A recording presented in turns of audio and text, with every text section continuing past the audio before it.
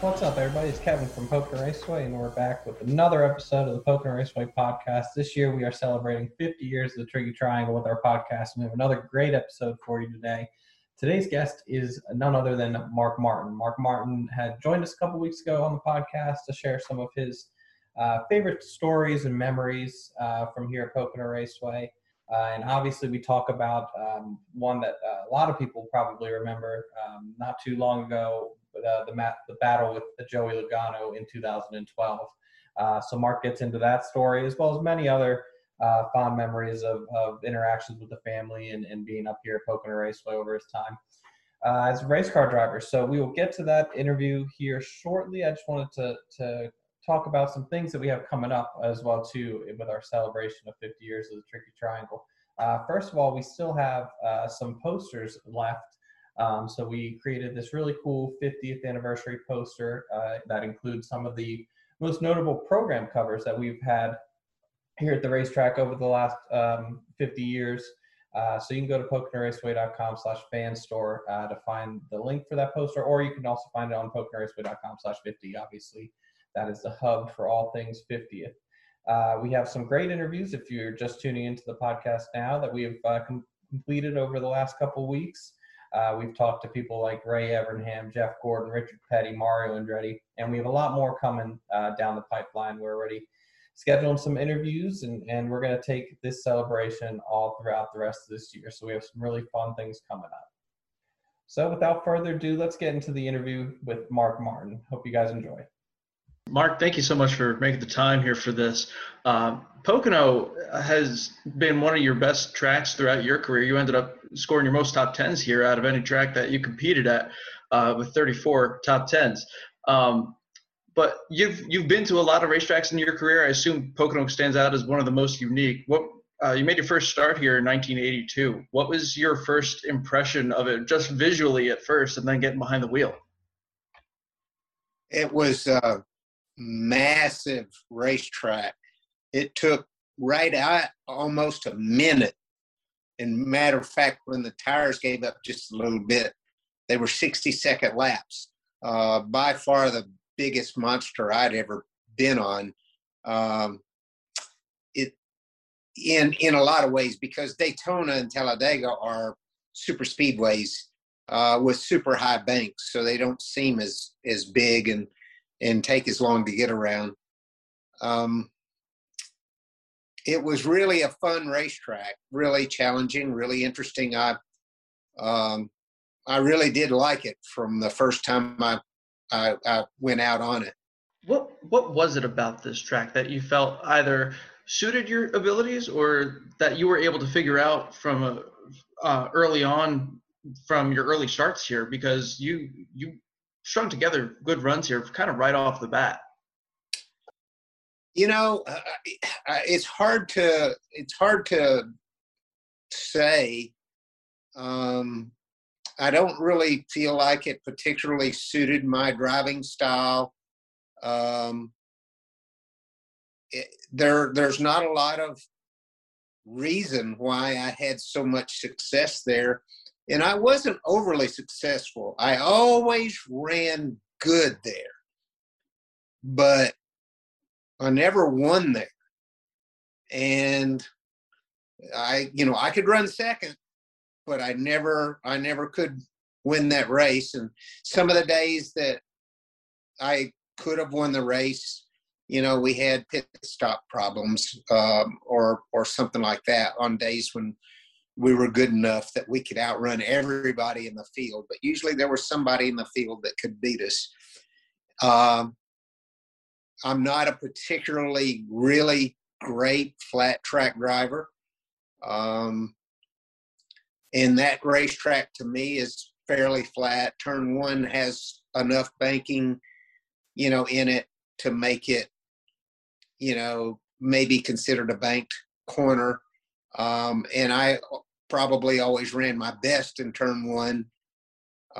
Turn three was really challenging, felt really, really flat to me. However, I did get through there really well, a lot better than I did on the smaller racetracks where you had wheel spin.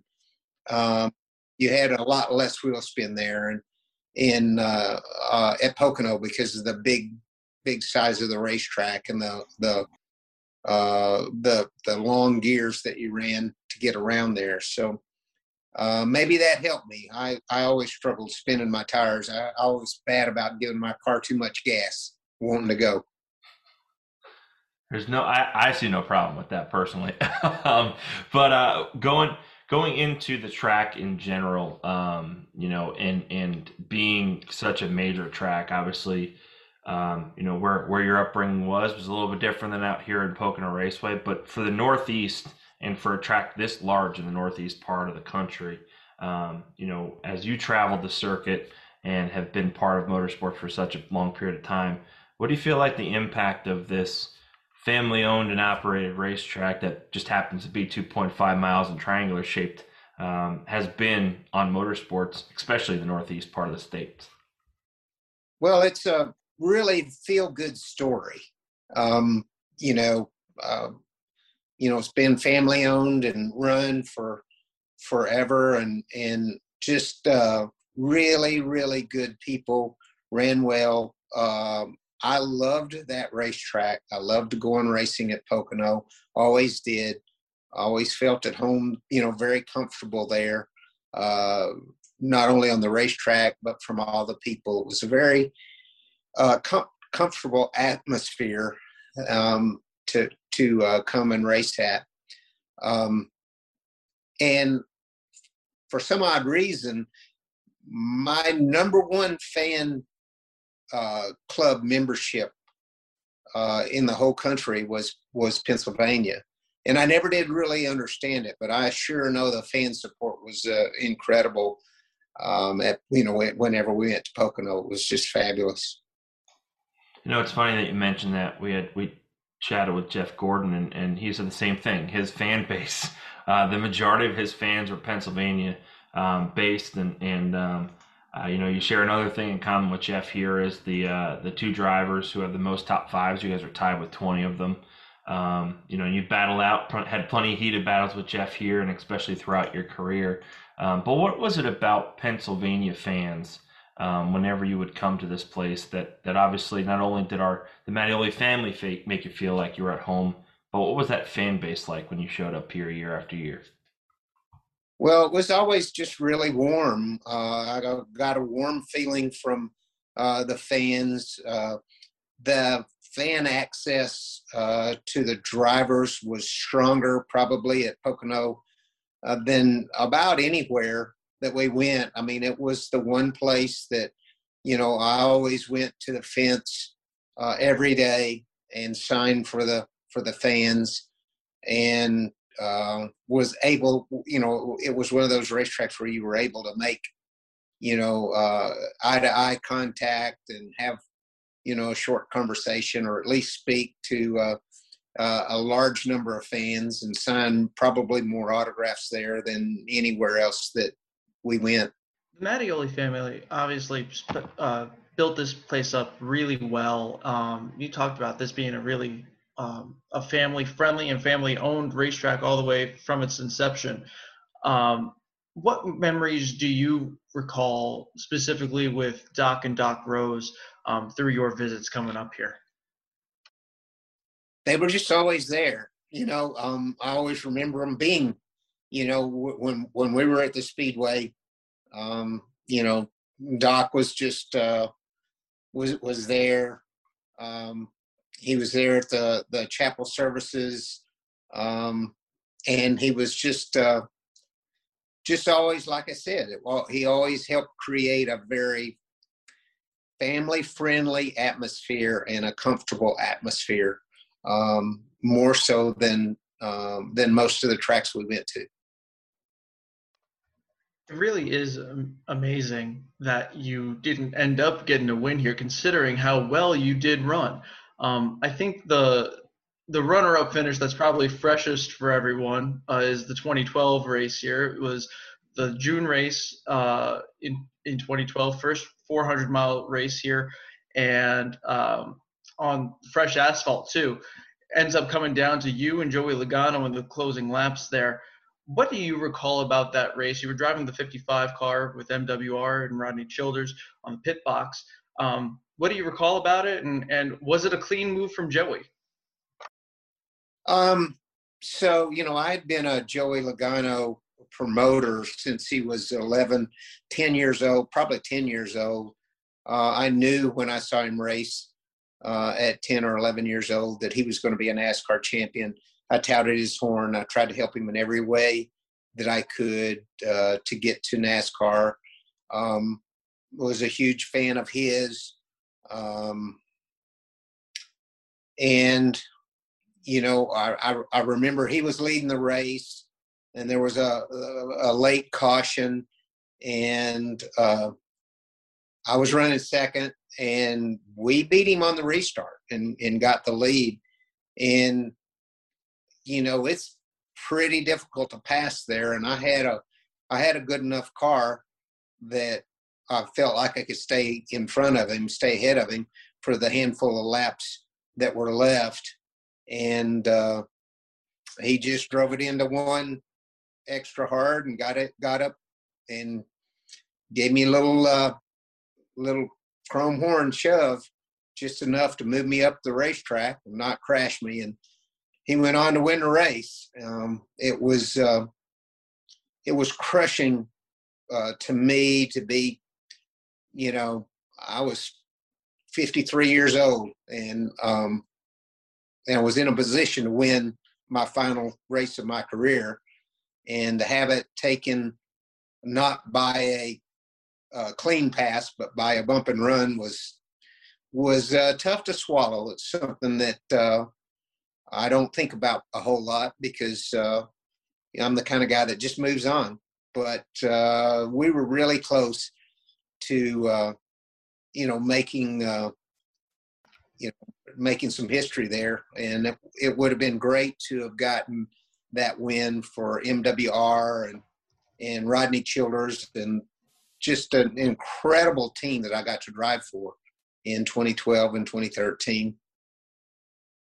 Well, you've driven for some amazing people, and obviously amazing people here at the raceway itself, and you pretty much have said all the things that we all feel. Obviously, we all work for the Mattiolis, and still continue to pretty much live out Doc and Rose's passion of this place.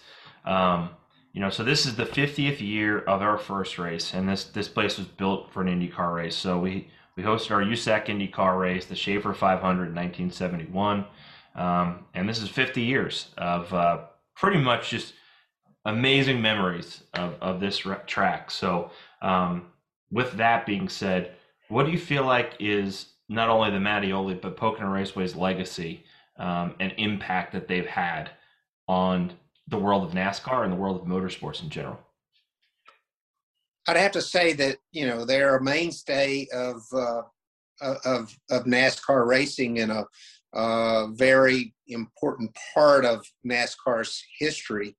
They were there through the years, through all the growth, and exposed the sport of NASCAR in general to avid race fans in Pennsylvania. I mean, number one fan club membership for myself and Jeff Gordon, and who knows how many other drivers as well.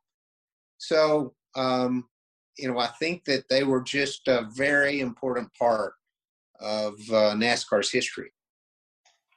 I think with that, I'll just ask if there's any other stories that you have or anything that stands out from this place that kind of brings that smile to your face. When we brought up Doc Mattioli, we were the two of us were chatting back and forth about who was going to ask the next question, and your smile said it all about Doc. So are there any other stories that you have that are from this place that you can recall? There are. We just discussed my last time that I ran second at Pocono, but the first time we ran second at Pocono was 1989, and I hadn't won a Cup race yet. I was running second all over the place, but hadn't won yet. The media kept coming up asking me when we were going to win, and so we're leading the race. After the last pit stop at Pocono, we're in the lead, and I'm wanting to win bad. and here's old Harry Gant in my mirror, creeping up. And he drives me down and passes me and wins the race. And he sees me at the driver's meeting the next week. He said, I saw you up there spinning your wheels like a rookie. And so that meant he thought I was abusing my rear tires too much. And there you go, me giving it too much gas again. And he said, I saw you up there spinning your wheels like a rookie. I appreciate that. That's all the questions that I had. I appreciate your time.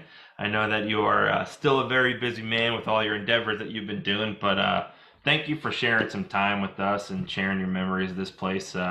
We'll put this out in the next couple of weeks, and we'll make sure we tag you on social media and make sure that we get you some added love as well for all the love you've always given to our place and our fans. We truly appreciate it on behalf of everybody. Thank you. I miss going up there.